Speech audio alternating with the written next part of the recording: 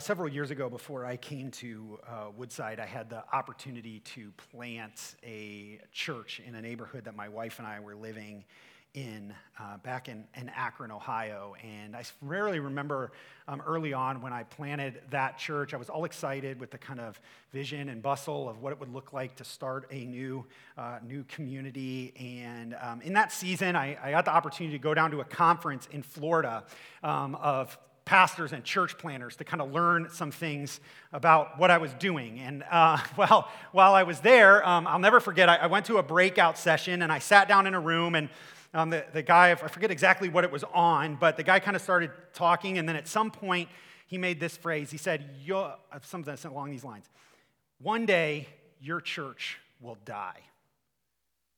Well, that was super encouraging. Like, oh, great, right?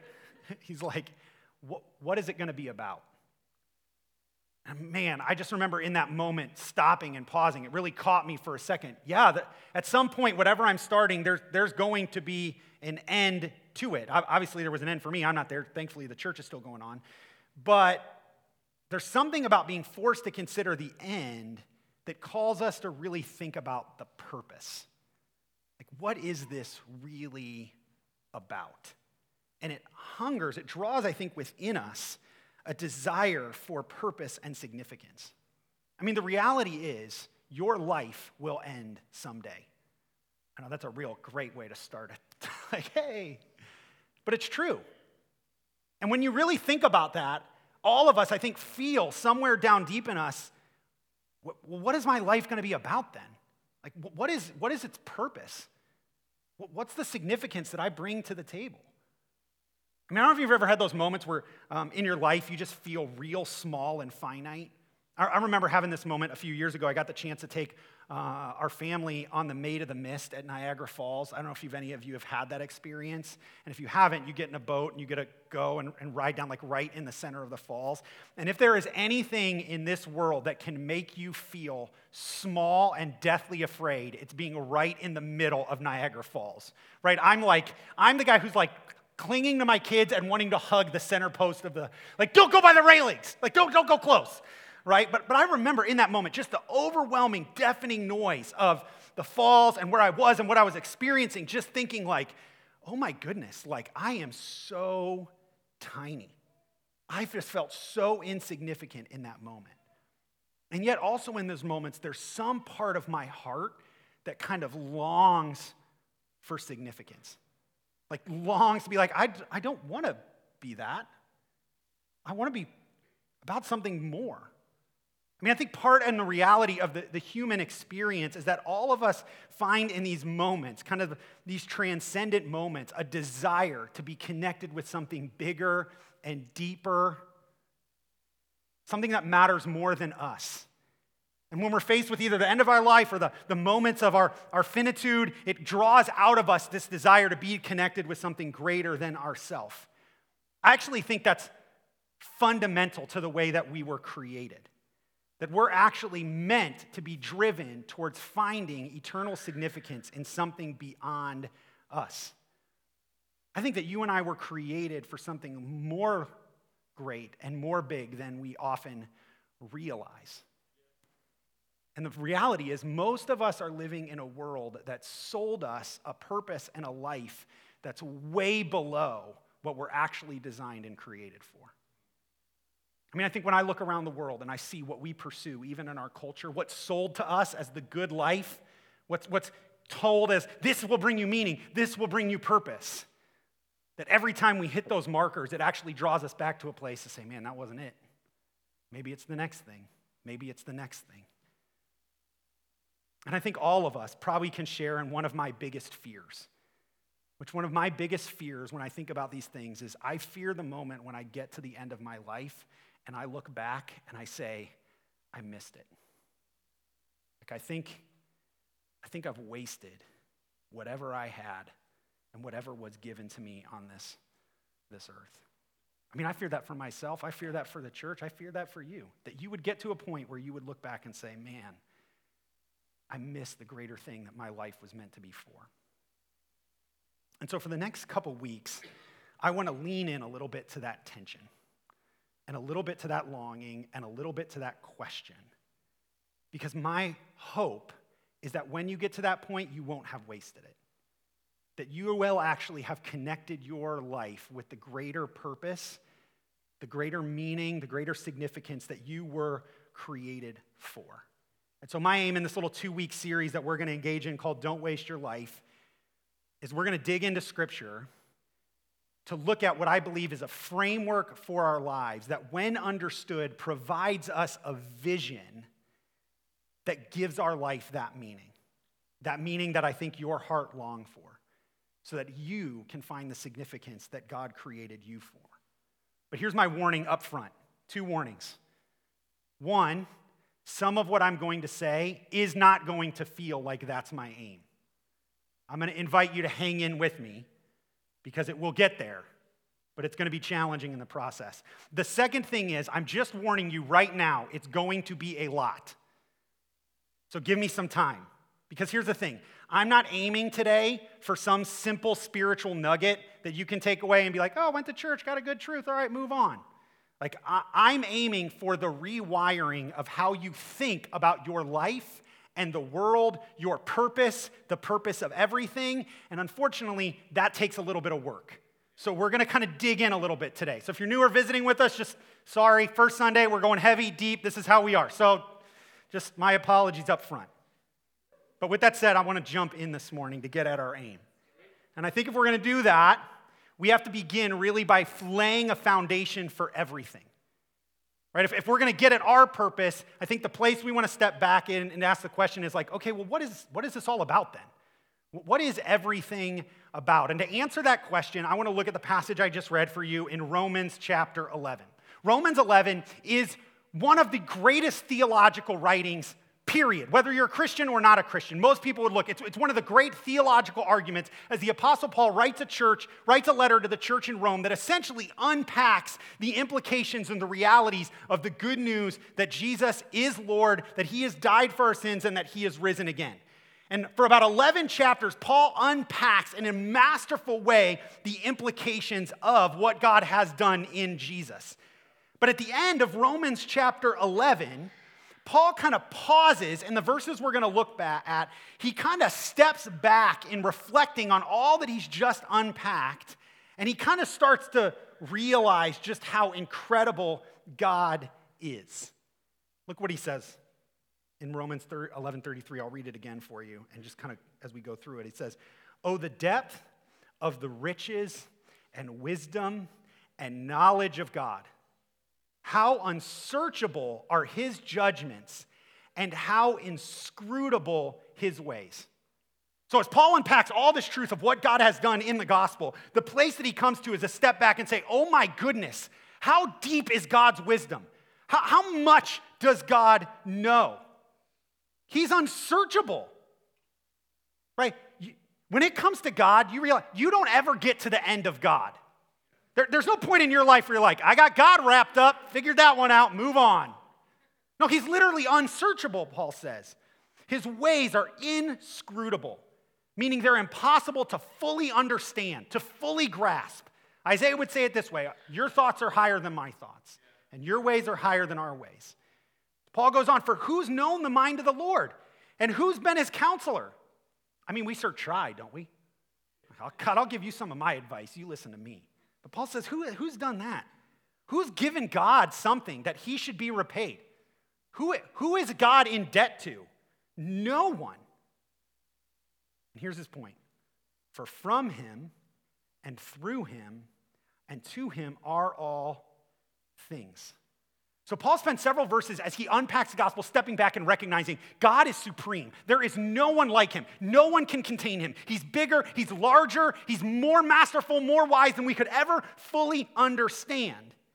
Because God is supreme, everything then is about him. That's the starting point today. Everything is about God. That's Paul's point in verse 36, right? For from him. So Paul looks back and he says, everything that has come from God. He's the originator of it, the creator of it. He's the one who's brought it into existence. Everything that we know today ultimately finds its origin and starting point in God. Not only that, Everything is through him, meaning God sustains, orders, and governs all that is currently. There is nothing happening on this earth and in this universe that is happening apart from God. And not only that, all things are to him, meaning all of life, all of creation has a direction, and that direction is ultimately to him, to his purposes. And so Paul makes a clear starting point for us as we unpack what our purpose is by reminding us that everything is about him.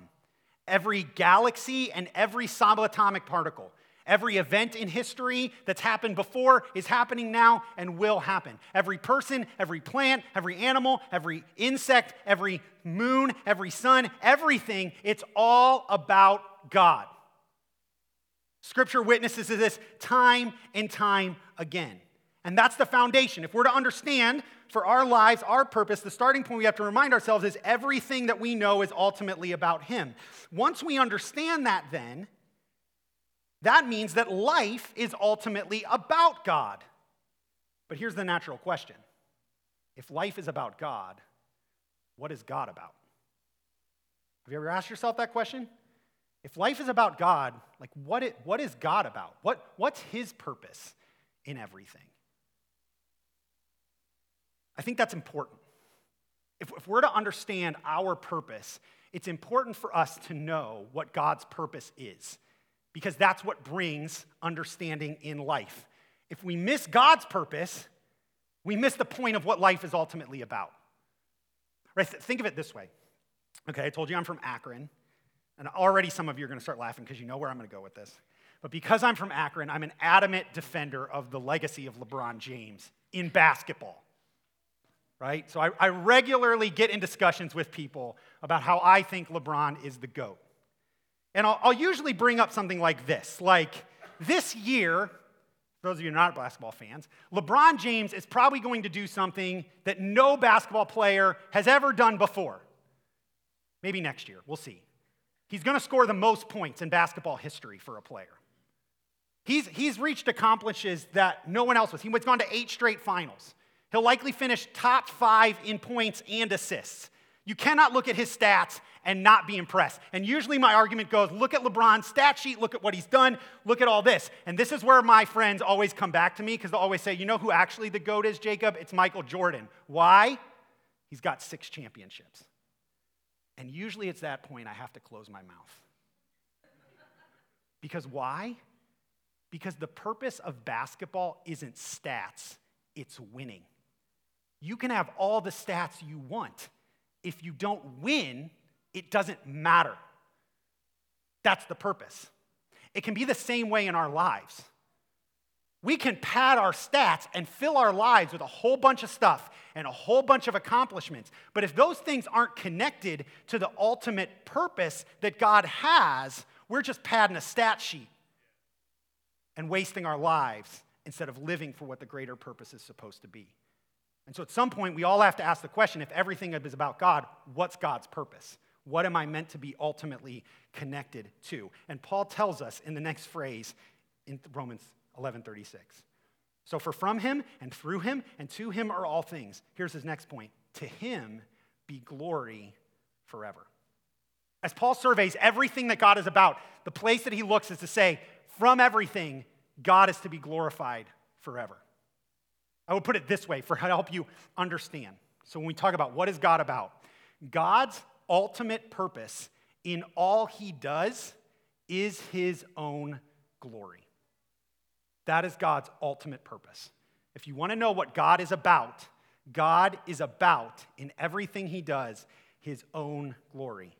Everything he has done, everything he is doing, and everything he will do is ultimately to show forth the radiance and magnificence of who he is as God.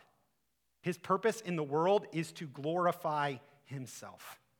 That's what the glory of God is. It's the glory of God is the holiness, the completeness of God made visible or manifest in the world. And everything God does, he does to make much of himself, to glorify himself. And Scripture testifies to this consistently at every single turn.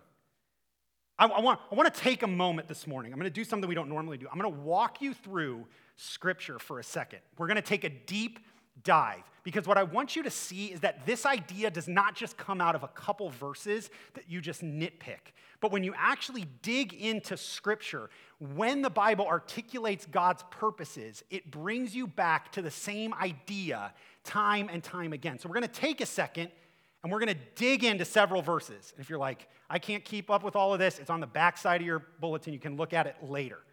But I want you to see how Scripture attests to this time and time again. So you ready? Hold your breath. Here we go. Why did God create the heavens and the earth? Isaiah 6:3 reminds us, holy, holy, holy is the Lord God Almighty. The whole earth is what? Full of his glory. Psalm 19:1 reminds us, the heavens declare the glory of God. The skies proclaim the work of his hands. Why did God create human beings? Isaiah 43, I will say to the north, give up, and to the south, do not withhold. Bring my sons from afar, my daughters from the end of the earth, everyone who is called by my name, whom I created for my glory, whom I formed and made. Why in the story of Scripture does God call Abraham and form Israel? He tells us in Isaiah 49, he said to me, you are my servant Israel, in whom I will be glorified. Jeremiah 13, for as the loincloth clings to the waist of man, so I made the whole house of Israel and the whole house of Judah cling to me, declares the Lord, that they might be for me a people, a name, a praise, and a glory. Why does God rescue the nation of Israel from Egypt? Psalm 106, our fathers, when they were in Egypt, did not consider your wondrous works. They did not remember the abundance of your steadfast love, but rebelled by the sea at the Red Sea. Yet he saved them for his name's sake, that he might make known his mighty power. Why did God create Pharaoh and harden Pharaoh's heart? Romans 9:17, for the Scripture says to Pharaoh, for this very purpose I have raised you up, that I might show my power in you, and that my name might be proclaimed in all the earth. Why did God spare Israel in the wilderness? We find in the Torah. Ezekiel 20, but the house of Israel rebelled against me in the wilderness. Then I said I would pour out my wrath upon them in the wilderness to make a full end of them. But I acted for the sake of my name, that it should not be profaned in the sight of the nation in whose sight I have brought them out. Why was God faithful to Israel in spite of their rebellious nature? 1 Samuel 12, Samuel says to the people, don't be afraid, you have done all this evil, yet you did not turn aside from following the Lord, but serve the Lord with all your heart, for the Lord will not forsake his people for his great name's sake, because it has pleased the Lord to make you a people for himself.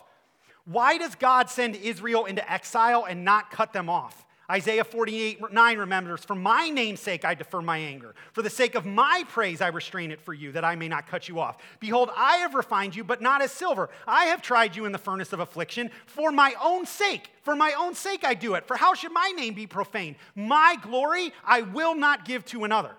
Why does God restore Israel back from exile?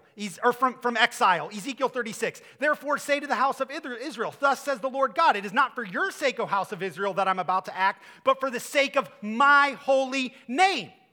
Okay, that's just the Old Testament. I told you we're going deep. Let's go New Testament. Who's Jesus? Hebrews 1, long ago at many times and in many ways, God spoke to our fathers by the prophets, but in these last days he's spoken to us by his Son, whom he appointed the heir of all things, through whom also he created the world. He is the radiance of the glory of God and the exact imprint of his nature. What was Jesus' purpose in his death and resurrection? John 12, Jesus says, now is my soul troubled, and what shall I say? Father, save me from this hour. But for this purpose I have come to this hour. Father, glorify your name. Then a voice came from heaven, I have glorified it, and I will glorify it again. Philippians 2 summarizes Jesus' work. Have this mind among yourself, which is yours in Christ Jesus, who though he was in the form of God, did not count equality with God a thing to be grasped, but emptied himself by taking the form of a servant, being born in the likeness of men, and being found in human form, he humbled himself by becoming obedient to the point of death, even death on a cross. Therefore, God has highly exalted him and bestowed on him in the name that is above every name. So at the name of Jesus, every knee should bow in heaven and on earth and under the earth, and every tongue confess that Jesus is Christ is Lord, to the glory of God the Father. Why does God forgive our sins? Isaiah 43, I am he who blots out your transgressions for my name's sake. 1 John 2:12, I am writing to you, little children, because your sins are forgiven for his name's sake. I'm not done. Let's keep going. What is God's purpose in salvation? Ephesians 1, blessed be the God and Father of our Lord Jesus Christ, who's blessed us in Christ with every spiritual blessing in the heavenly places, even as he chose us in him before the foundation of the world, that we should be holy and blameless before him. In love, he predestined us for adoption to himself as sons through Jesus Christ, according to the purpose of his will, to the praise of his glorious grace. What's the purpose of the church? 1 Peter 2, you're a chosen race, a royal priesthood, a holy nation, a people for his own possession, that you may proclaim the excellencies of him who called you out of darkness into his marvelous light. Ephesians 3, now to him who's able to do far more abundantly than all we ask or think, according to the power at work within us, to him be glory in the church and in Christ Jesus forever and ever. What's the Christian life about? Matthew 5, you're the light of the world. A city set on a hill cannot be hidden, nor do people light a lamp and put it under a basket, but put it on a stand, and it gives light to all in the house. In the same way, let your light shine before others, so that they may see your good works and give glory to your Father who is in heaven.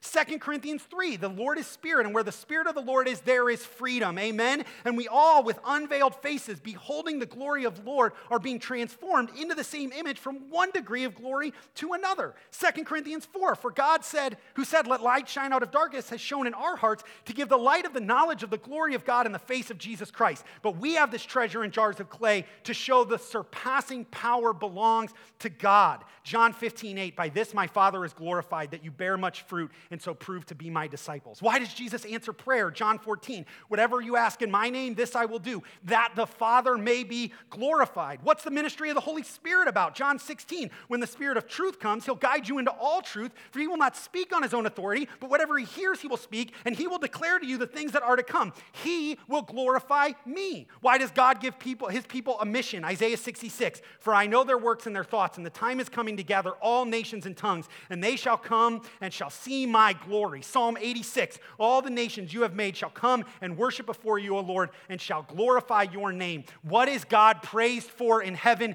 continually? Isaiah 6, in the year that King Uzziah died, I saw the Lord sitting upon the throne, high and lifted up, and the train of his robe filled the temple. Above him stood the seraphim. Each had 6 wings. With 2 he covered his face, with 2 he covered his feet, and with 2 he flew. And one called to another and said, holy, holy, holy is the Lord of hosts. The whole earth is full of his glory.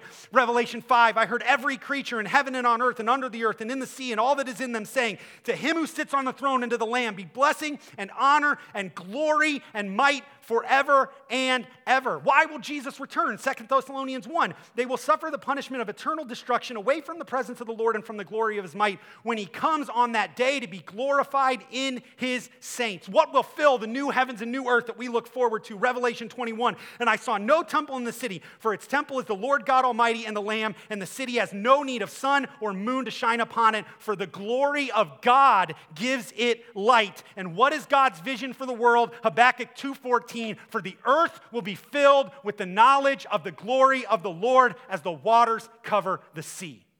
From beginning to end, and every place that you look for why does God do what he does, it all comes back to the same place. He does it for his glory and his name. God's ultimate purpose in everything he does is his own glory. And we have to begin to awaken to that reality if we are to find our purpose.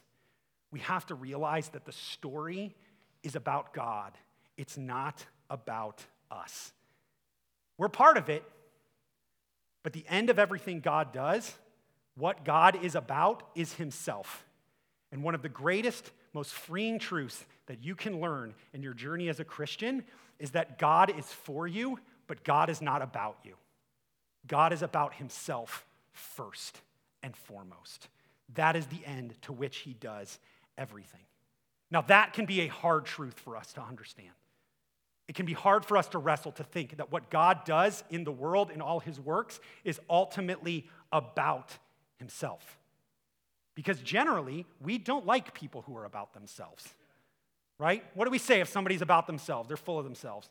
They're arrogant, they're prideful, they're conceited, right? That's our natural disposition. And so when we hear the truth that Scripture proclaims time and time again, that God's ultimate purpose in everything he does is himself, that's what he's about, our natural inclination is to say, I don't know about that. That feels wrong. John Piper actually brings up two objections in his book, Desiring God, that I think are important for us to understand to help us wrestle with this truth. The first is that we don't like people who are about themselves, so it can feel hard to think that that's how God ultimately is. Actually, there's a great quote by the actor Brad Pitt, who grew up in a Christian environment, who kind of makes this point. He said one time to Parade magazine, "I grew up believing in it, and it worked for me in whatever my little personal high school crisis was, but it didn't last for me. I didn't understand this idea of a God who says, you have to acknowledge me, you have to say that I'm the best, and then I'll give you eternal happiness. If you won't, then you don't get it. It seemed to me to be about ego, and I can't see God operating from ego, so it made no sense to me." That's how we feel. Well, wait, if God's all about himself, isn't that egotistical? But go back. What bothers us about people who think too much of themselves? It's that they think of themselves higher than they should. But how are you supposed to think of yourself when you're the highest, greatest, most glorious being that has ever, will ever exist? If you're holy as God is, you cannot think too highly of yourself. You're the highest. You're the greatest. And so if you're the highest and the greatest, if you're the place to which all things point and all things go, then it is right to think of yourself highly. You cannot give your glory to someone else, or that thing becomes God. It becomes the higher or greater entity. So God is right to think of his own glory because that's the essence of who he is as God, in being the highest and greatest being. The second thing that we struggle with, the tension that we feel in our hearts, is we are often taught that love, true love, is ultimately others-centered. So if we're truly to love someone, we cannot be about ourselves, we must be about them. But for God, his love is best expressed in being self-centered because he knows his own glory. He knows he is the highest, greatest, and most satisfying being. He's the only thing that can truly satisfy our hearts. And so for God to give us anything less than his own glory would be to give something that's less than what can fully satisfy his creation. So therefore, God must be self-centered and draw all things to himself so that you and I can receive our greatest, deepest joy in him. And so what we see again is that God is about his glory, and it is right for him to be so. And Scripture makes that point clear time and time again. What God does, he does for his own glory, period. Now, when we begin to understand that, that helps us lead to our ultimate purpose. So if God's ultimate purpose in everything he does is his glory, then our ultimate purpose, naturally to follow, is to glorify God. If that's what God's about, then that's the game. That's life. We're then to be about glorifying him. You're designed, every part of you and every part of your life is designed to receive the glory of God and to reflect the glory of God back out into creation. That's your great purpose. That is what your heart longs for. The meaning and significance that you look for in all things is that. Many years ago, during the Reformation, they got a group of scholars together in England. England was going through a civil war, and they realized there were some issues of faith, and so they decided to get a bunch of pastors and theologians from all across England and Scotland together to kind of center themselves on what does the Scripture really teach? Like, what is the Bible really about? And they produced one of outside of Scripture, one of the better theological documents that's been produced in church history. It's called the Westminster Confession and Catechism. It's not perfect, it's got some things, but it's a really good place that articulates a lot of really deep truths about God. Part of that, what they produced, was what's known as a catechism, which is a series of questions and answers that are meant to be used to help teach people the faith. And the first question that they ask in the Westminster Catechism is related to the thing that we're exploring today. They ask the question, what is the chief and highest end of man? right? Remember old language, so they're talking mankind, human beings. What's our chief and highest end? Like when we look across Scripture, when we study and see, what is the thing, our purpose, what we're about to be about? And this was their conclusion. Man's chief and highest end is to glorify God and to fully enjoy him forever.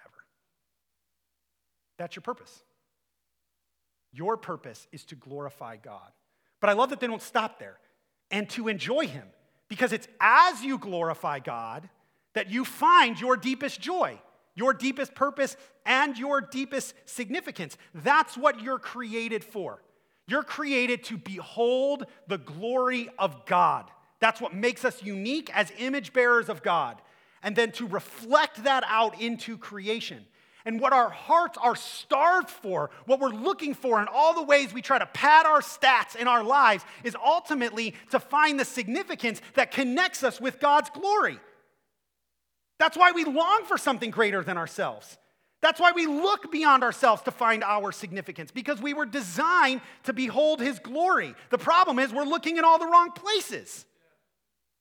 Here again, the words of John Piper. He says this: "We are all starved for the glory of God, not self. No one goes to the Grand Canyon to increase self-esteem." Why do we go? Because there's greater healing in the soul in beholding splendor than there is in beholding self. Indeed, what could be more ludicrous in a vast and glorious universe like this than a human being on a speck called Earth standing in front of a mirror trying to find significance in his own self-image? It is a great sadness that this is the gospel of the modern world. And yet this is the gospel that we're sold hook, line, and sinker everywhere we turn. You want to find your meaning and significance? Look within. You want to define your reality and know what the world's about? You define it. You look for it. You're the center. You're what everything is about. You determine. And yet we're starved. We're starved for glory. And we keep seeking, and we think the next thing, the next act, the next whatever is going to be. But at the end of the day, we're designed to behold the glory of God. That's what fuels and satisfies our souls. That's what our great purpose is about, to receive and reflect his glory. Once you begin to see that, you begin to ask the question, okay, I'm created for God's glory. How do then I relate to it? Here again, find the helpful words of a theologian. He says, our glory doesn't compete with God's glory. It reflects it. And it does so by participating in it. God is always the source. We are forever the recipients. God is forever the sun. We are forever the prisms that refract the light of the sun. The glory is all God's, for it is his alone by nature, but we are allowed to participate in it by grace through faith, and we do this by being placed in Christ. You see, the good news of the gospel of Jesus Christ is that although you were created for glory, that's what you were created, to behold the glory of God and to reflect the glory of God. The sad reality is, in our sinfulness, all of us have turned from that great purpose. That's why Paul would say earlier in Romans 3, there's no distinction. All have sinned and fall short of the glory of God. All of us have turned from that. We no longer behold the glory of God. We do not reflect the glory of God. We've turned from that light. How have we done that? Well, Paul explored it earlier in Romans 1, where he says this: "For God, his invisible attributes, namely his eternal power and divine nature, have been clearly perceived ever since the creation of the world and the things that have been made. So they are without excuse. For although they knew God, they did not honor him as God or give thanks to him, but they became futile in their thinking, and their foolish hearts were darkened. Claiming to be wise, they became fools," and here's the key, "and exchanged the glory of the immortal God for images resembling mortal man and birds and animals and creeping things. Therefore, God gave them up in the lust of their heart to impurity, to the dishonoring of their bodies among themselves, because they exchanged the truth about God for a lie, and worshiped and served the creature rather than the Creator, who is blessed forever. Amen." Friends, our culture isn't new. For the lifespan of humanity, we have sought to worship ourselves over beholding God's glory and worshiping him. That's our core problem. But the good news of the gospel is that Jesus came to deal with that problem.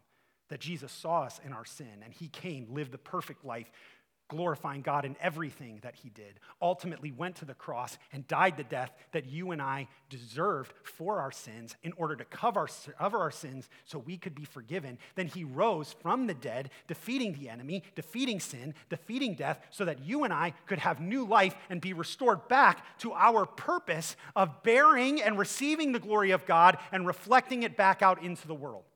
That's why Paul would say in Colossians 1:27, to them God chose to make known how great among the Gentiles are the riches of the glory of this mystery, which is Christ in you, the hope of glory. When you put your faith in Jesus, you're restored, you receive Christ, and now the hope of glory comes to live in you again. You can begin to reflect God's glory into the world and find your purpose and significance. Maybe you could think of it like this. Let me give you this illustration to help you think about it. Dave, cue the lights. So, think of your life like a mirror. You're created as a mirror, which means a mirror is meant to receive light from a different source and reflect it back. This is the part where I try not to blind all of you, maybe just for a second so you get the point.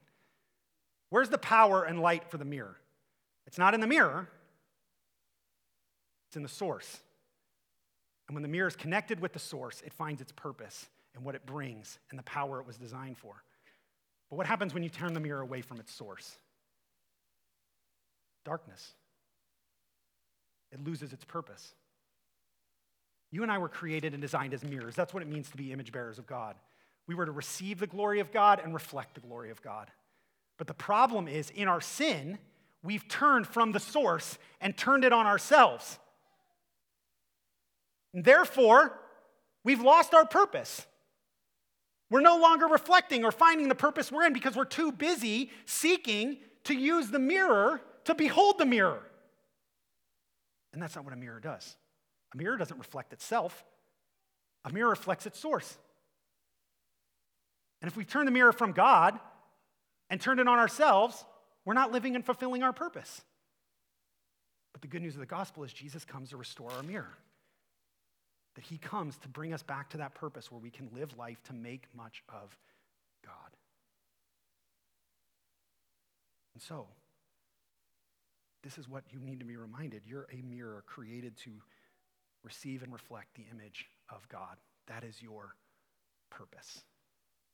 Okay, I'll stop blinding you for a second. So, if that's the case, which I believe Scripture reminds us of it is, there's one simple conclusion that Paul then draws us to in Romans 12. Look at the next passage. I appeal to you, therefore, brothers and sisters.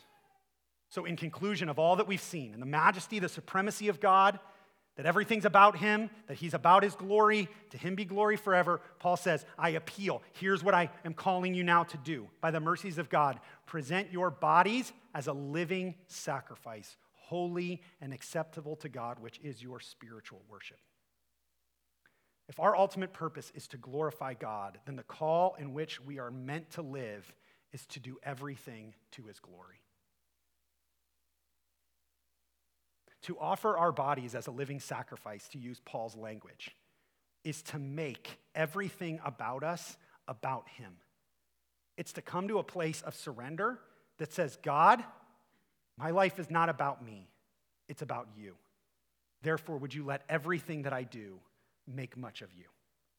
That's spiritual worship. Singing is a part of worship. True spiritual worship is a life lived to glorify God. And that's what Paul calls us to. That's where you find your meaning and significance, when you live your life to make much of God, not about yourself. See, at the end of the day, the biggest problem we have with the reality that God is about God and not about us is that most of us are about us and not about God. But when we finally recognize our purpose and we start living our lives for him, suddenly all of life has meaning and significance, even the small things. That's why Paul would say in 1 Corinthians 10:31, whatever you do, whether you eat or drink, or whatever you do, do all to the glory of God. Paul's call is clear. Whatever you do, whether you eat or drink, the most minutia, basic thing of existence. If you can do that to the glory of God, then you can do everything to the glory of God. Right? I imagine if you can eat and drink to the glory of God, then you can work to the glory of God. You can parent to the glory of God. You can date to the glory of God. You can volunteer to the glory of God. You can vacation to the glory of God. You can do all things to his glory. When we recognize that everything can be done to God's glory, what it realizes is that all of life is a potential to glorify God in everything you do. Suddenly all of life has meaning. Suddenly everything has significance. From the small conversation I have with a friend to the work that God's given me to do over a lifetime. I remember several years ago, I took a trip with a guy to India, and he had been a scientist at Goodyear for like 30 years and had retired. And we were on this trip together, and he was telling me this story about how he went through a crisis in his faith because there was at some point where he looked back over his years of work, and he thought, were those years just wasted? Like, did they matter?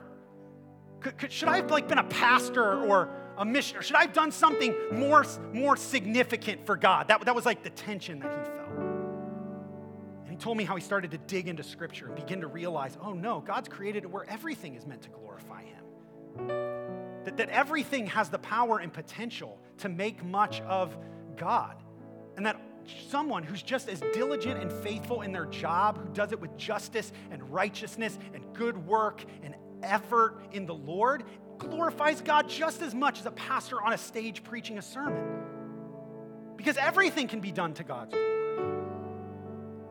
And he said that, he told me, he's like, that totally transformed the way he understood work. And I'll never forget, we were sitting at this place, he looked at me, he had one of those moments, we got calm, he looked at me, and he said, Jacob, teach your people that their work matters. See, when you recognize your purpose is to glorify God and that you can glorify God in your work matters. It does.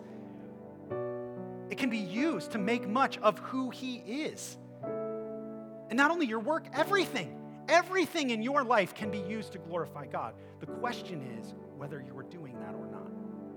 Whether that's your purpose and you're aligned with God's purposes, or you're still trying to use the things of life to make much of you.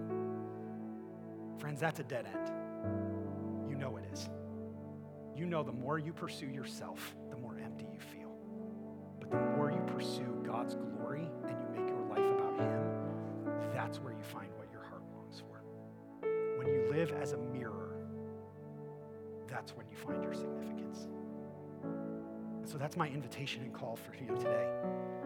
To come back to that place where you behold the glory of God and you seek to reflect it out into the world. Now, so for some of us, there's some things that need to happen in order for that to take place. Right? Some of you need your mirror fixed. Right? Like, you're not living in that place. You haven't come to the place where you've put your faith in Jesus, where you've recognized that because of your sin, you're not living in the way God has designed you to live. You're living apart from him, continuing to reflect yourself. Today, Jesus invites you to put your faith in him. And as you do that, he fixes your mirror. He brings you back to that place of meaning and significance. And listen, there is nothing that you have done that God cannot use in his purposes of glorifying himself and bringing redemption in your life. And we saw that last week in the life of Joseph. The good news of the gospel is your mirror is never too broken for God to be able to fix it and put it back in place. For others of us, man, we've had our mirror fixed, but it needs some adjustment. Right? It's like when you get in the car and the rear of your mirror is pointing the opposite direction. You're like, that's not going to help me at all. For some of us, there's areas of our lives that we've not aligned with God's purposes. We haven't sought to glorify him. To glorify God is to look at those areas of a life and say, what does God want me to do with that part? How does God want me to live in that area? And as you do that, you begin to find your great purpose in that area. And then you move to the next. That's the process of sanctification, till all of our life is aligned with glorifying God. So some of us, we need to adjust our mirror. But at the end of the day, the call is a call back to make your life about God, to put him back at the center, and to make everything you do about his glory. Jesus reminds us in Matthew 5, you're the light of the world. A city set on a hill cannot be hidden, nor do people light a lamp and put it under a basket, but on a stand, and it gives light to all in the house. In the same way, let your light shine before others, so that they may see your good works and give glory to your Father who is in heaven. My prayer is that the light of your life would forever reflect the greatness of the glory of God, so that all people everywhere in Farmington Hills and the ends of the earth would give glory to the only one who is worthy of it for all eternity, our God in heaven. Lord, may it be so. Thank you for joining us as we study God's Word together. We would love to hear how God is moving in your heart and get you connected into the Woodside Bible Church family. Head to woodsidebible.org/connect to introduce yourself today.